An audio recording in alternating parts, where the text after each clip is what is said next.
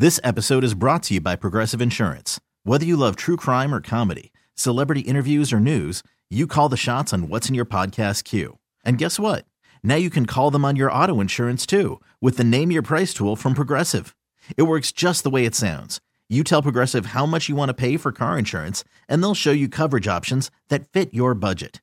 Get your quote today at Progressive.com to join the over 28 million drivers who trust Progressive. Progressive Casualty Insurance Company and Affiliates.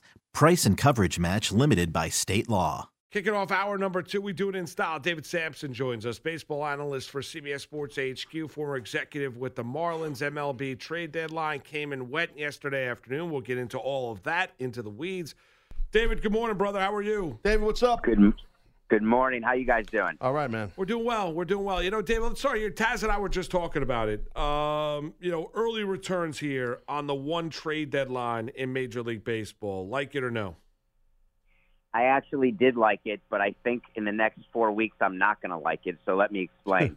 What it caused yesterday were a ton of trades that I would call August trades previously. Trades that add depth to teams, trades that are really minor trades that you're doing to either take care of an injury that takes place where you need to replace that player for your playoff-bound team, or you're trying to add to your bench, or you're trying to clear out roster spots once you are get into August and you're a non-competing team. And knowing that deadline didn't exist, you had teams doing that before July 31st. So it added a little bit of extra work for the GMs to do yesterday. Hey, David, who would you say the big winner of the Trevor Bauer trade is?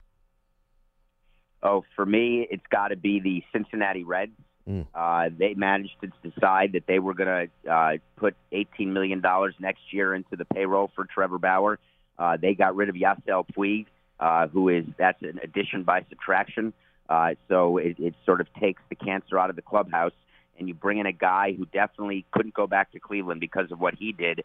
But he's a strange, different kind of guy, but not malicious in the way that Puig is inside a clubhouse and on the field. And you've got a owner in Cincinnati who doesn't want to rebuild, is satisfied with being in the middle, and thinks that having Bauer along with Luis Castillo and Sonny Gray is the beginning of a good enough rotation to compete in the NL Central, which it's not.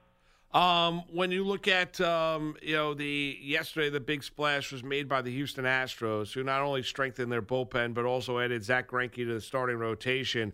The Astro fan was smiling yesterday. He's got to be smiling this morning. Do you love what Houston did yesterday, David? Oh yeah, here's why. Because when you have a good team and you've won a World Series and you've built a big farm system and you've got a great lineup and you've got a great 1-2 starting pitching, what do? You know what? You go for it. And when you have an opportunity to get Zach Greinke and you got Arizona to finally pay a decent amount of his contract, so you end up signing him really to a 3-year, $54 million deal.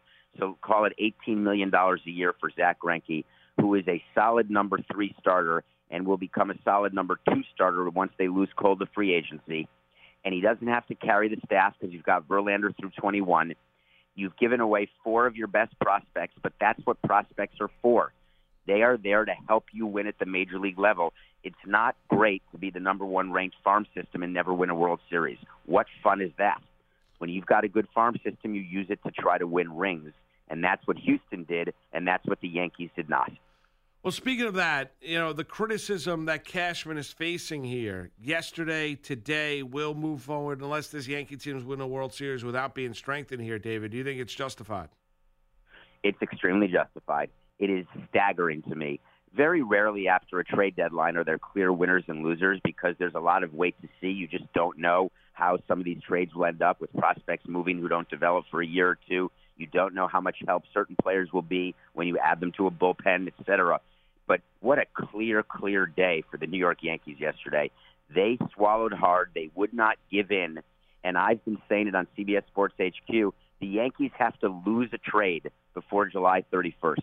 They have to acknowledge that they're going to overpay to get a starting pitcher because by not doing that, you are guaranteeing that your team cannot win the World Series.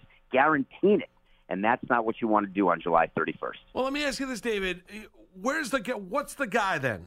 Give me the guy that they should have overpaid for. I mean, you can't give up Florial and Garcia as the Mets tried to flip Stroman to him. You can't do that. You want to tell me Robbie Ray is the difference between the Yankees, winning a World Series and not? Where's the guy? I mean, Trevor. You want to say it's Trevor Bauer? They should have went all out and gotten Bauer from the Indians. With Bumgarner not being available, where the Mets are never trading Wheeler or Syndergaard to the Yankees. They don't want to see them help. Especially the next 2 years, they want to trade Thor to the Yankees. They don't want to do that. Make the Mets win a trade for one time. Let the Wilpons win a trade and overpay to get Stroman. Overpay to get Bauer. They're going to be helpful. Syndergaard, make an attempt to try to pry him loose before he pitches the night before the deadline, which he did. Make an attempt to give in. You can give up Clint Frazier and a prospect or two to get Robbie Ray. You have no choice but to do it because you're looking at, before Cashman found out about Greinke, you're talking about Verlander and Cole facing off against Tanaka and Herman, or Tanaka and Happ, or Tanaka and Paxton. At bat, the Yankees hope it's Paxton. Right? You've got to. I hope it's not Happ. Yeah, really. I agree. That's true. You guys are laughing, but they're crying in the Bronx because it is a bad day when those players get to the clubhouse, right? And what really happened in the real world is those players, they know that they are in first place, that they've done enough with all the injuries that they've overcome to put themselves in a position where you need your front office to have your back. You need the reinforcements to be brought in, and they get to the clubhouse today, and they look around, and they see the same group, and they have to pretend everything's great, and they all have the lines that came from above, which says, hey, we've got what we need in here. You heard Aaron Boone say it. I look around, this is a championship club. Brian Cashman, we've got what we need. We're going to have 2 deadline additions in Severino and Betances. You've got everyone on point. But those players, they're not on point because they look at that front office and say, you let us down. You're listening to CBS Sports Radio, listening to Taz and the Moose. Our special guest right now is David Samson, MLB analyst for CBS Sports HQ. Hey, Dave, so we mentioned Wheeler, I should say, a second ago there. Why do you think guys like Zach Wheeler and Mike Minor, Vasquez, ended up staying put? Well, it's different reasons for each. Let's start with Zach Wheeler. There was no reason in the world for him not to get traded, but I know exactly what happened. The ownership of the Mets said, you know what, we traded for Stroman. We're going to be looked at as buyers if we don't trade anyone else. If we do trade other people, we're going to look like we don't have a plan and we're doing both buying and selling. Let's not do that. Let's try to see if we can get hot and get into the playoffs this year. And if we can't, we know that we've got a good rotation even if we lose Wheeler going into 2020. But it didn't address the fact that their team as a whole and the way it's operating, it's just not working well. And to think that you're going to come back from their position under 500 this late to jump over all those teams and actually make the playoffs is unrealistic. But I get it. I used to think that way too, but it's just not going to work. But Vasquez for Pittsburgh, they should have traded him because they had a chance to get better. Right. Because bullpen arms are inconsistent. It is very rare that a bullpen arm is going to be good year in, year out, year in, year out. And you have to trade a guy at his max value. You saw the Marlins do that when they traded Zach Gallen, a young pitcher, and they got Arizona's number 1 prospect. Zach Gallen will never be worth more than he was yesterday. Nick Anderson to the Tampa Rays. The Marlins did another great job. He'll never be worth more. That's the goal at the deadline, is to maximize your players, sell at the high, and the Pirates lost that opportunity. A team that their bullpen's been awful since the All-Star break. How about what the Atlanta Braves were able to do? Shane Green headline in the list, but adding some relievers to help out that bullpen. What a great job. The only thing I took issue with is that they're actually paying Melanson's contract, which is a complete overpay. But the Braves had been criticized both inside their clubhouse and by their fans and media that they had a lot of money left to spend. They have a lot of outside stadium revenue with all the things that have been built around their new ballpark, SunTrust Stadium. And so they said, you know what, we have an opportunity to spend here and help us in an area of need. And having a strong bullpen is their only hope of beating the Dodgers. And they got lucky that the Dodgers did not help their bullpen. I think the Braves were tremendous winners at the deadline, bringing in Shane Green. And don't forget Chris Martin, who is under the radar 6'8" journeyman who's just having a good year, and that's really what you want in a bullpen. You want to trade for someone who's hot. Hey, Dave, what about Cleveland? What about the Indians? I mean, do you feel they're a favorite now in the AL Central, after the Twins were, quiet at the deadline? So they're not favored by me. I don't know who they're favored by. The Twins have a better lineup. You can say that they brought in Puig and Reyes. Reyes is a good DH who Right. brings negative defense to their outfield, but certainly brings right-handed power, which they needed. And Puig does bring a right-handed bat, but all the other things that Puig brings, to me, it's worth a negative 1 or 2 wins as opposed to a positive. And then they traded away pitching and didn't really replace it, counting on Corey Kluber getting healthy, counting on Shane Bieber. I was about to call him Justin Bieber. Counting on Shane Bieber continuing to ascend into a number 1 or 2 starter, and hoping that Carrasco comes back from his terrible health issue, and Salazar. I just don't agree with doing that. You don't take pitching away from a playoff team. You try to add pitching to it. We're talking to David Sampson, MLB analyst for CBS Sports HQ. David, you were ultra critical of the Yankees. Are you just as critical of the Dodgers? I'm not just as critical of them because they've made it to the World Series twice, but I caution Andrew Friedman and the rest of the Dodgers. If they lose to the Astros or the Twins or the Yankees or anybody in the World Series, they're dangerously close to being the Buffalo Bills. Hey, I'm a Bills fan here. Slow down, Dave. Well, let me explain what I mean by that. Slow down there, buddy. No, but as a joking, Giants fan who thinks about Super Bowl 25 every day of his life, let me just point out what the Bills did is unbelievable, making it to the Super Bowl 4 straight times. Right. However, they couldn't get over the hump and even win one. And that truly is their legacy, whether you're a Bills fan or not. No, I know. I'm joking. No, it's okay. Yeah. Listen, I get it. Yeah. But if the Dodgers lose 3 World Series in a row, that's going to be their legacy. And they needed to bridge the gap to Kenley Jansen, who is not as effective as he's been. There's something off with him. And they have an unbelievable starting staff. They have a great lineup, great experience, great versatility, great bench.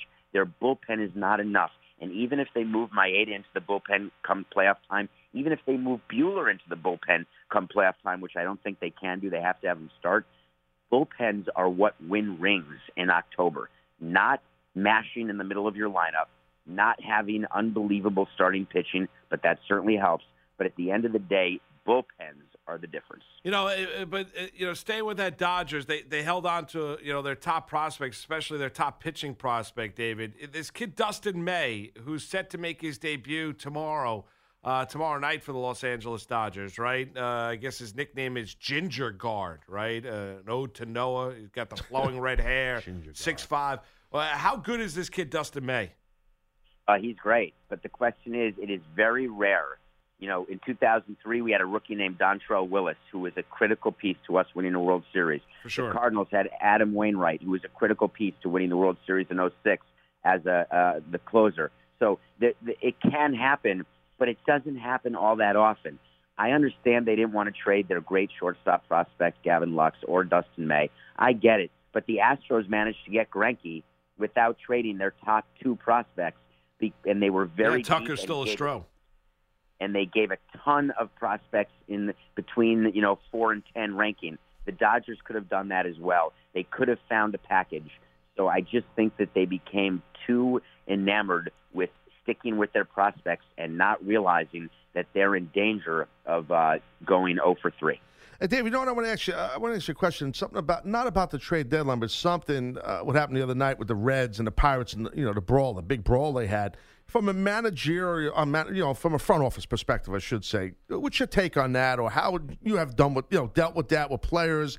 I mean, it was it was entertaining. Thank God no one got hurt, but it was pretty heavy. That wasn't your typical, yelling at each other and the refs pulling guys. The umps pulling guys apart and stuff like that. This was a straight up Pier 6 brawl here.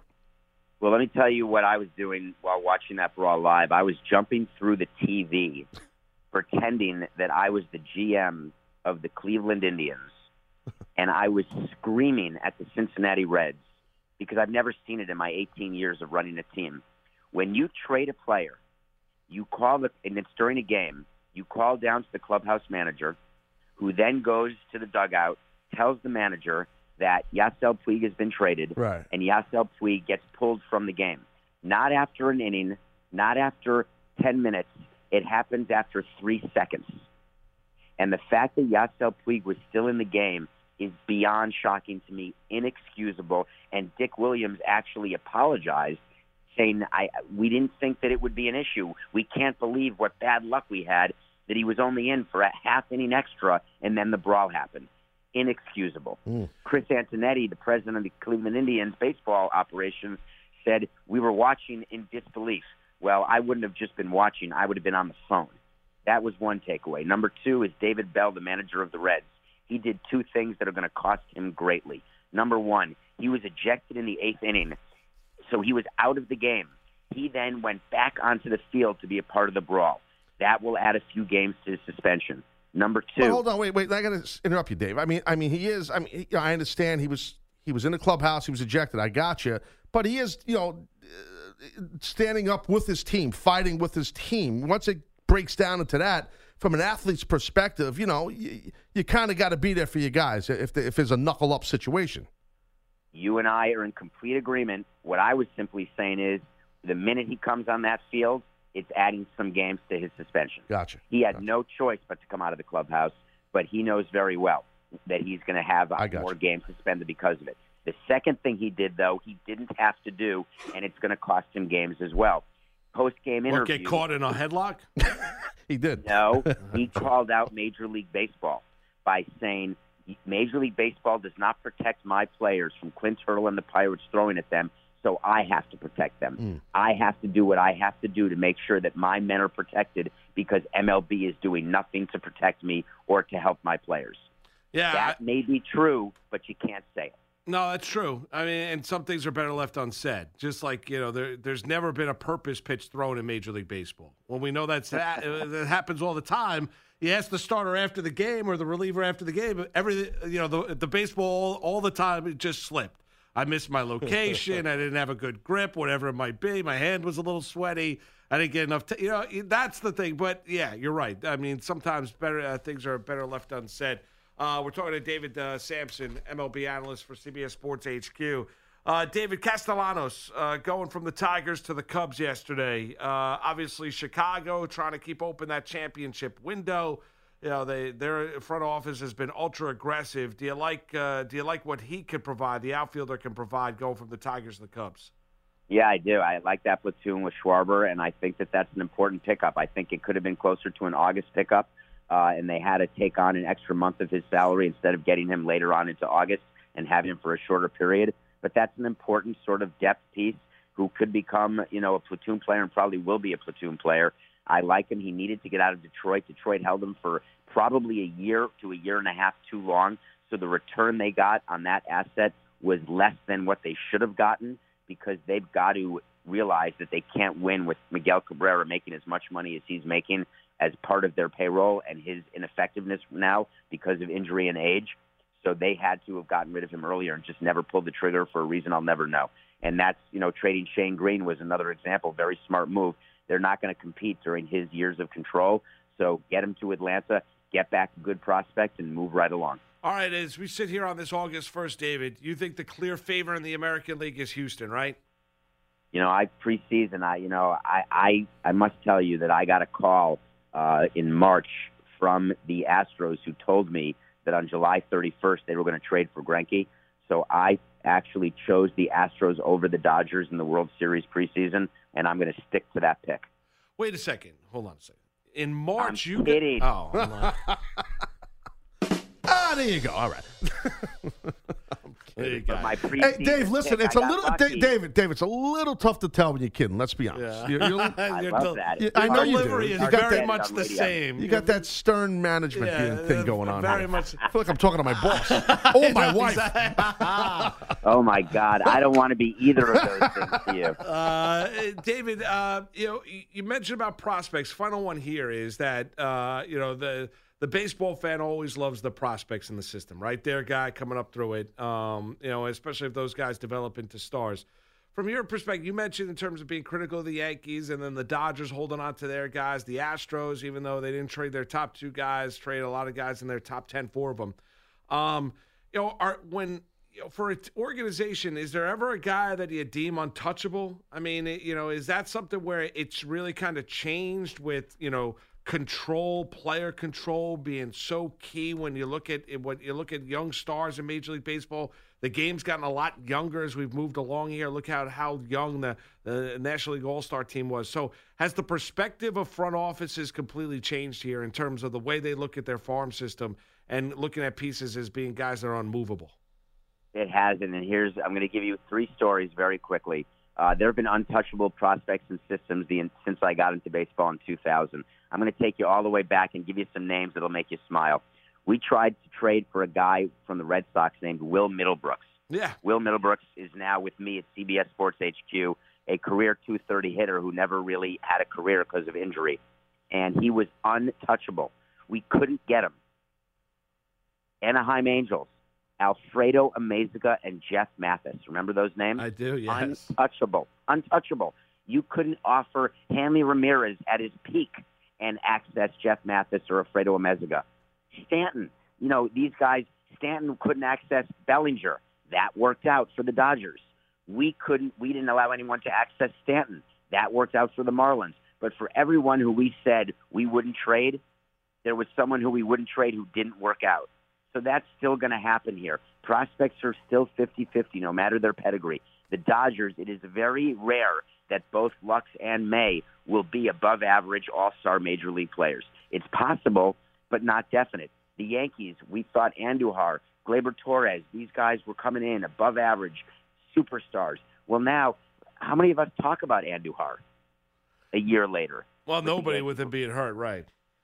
But that's whether it's hurt, which is Will Middlebrooks, or lack of production and performance and becoming who you didn't think they'd become, which is Mathis becoming a no-hit, unbelievably great defensive catcher who's been in the league 15 years, but still not who they thought he would be as a frontline guy.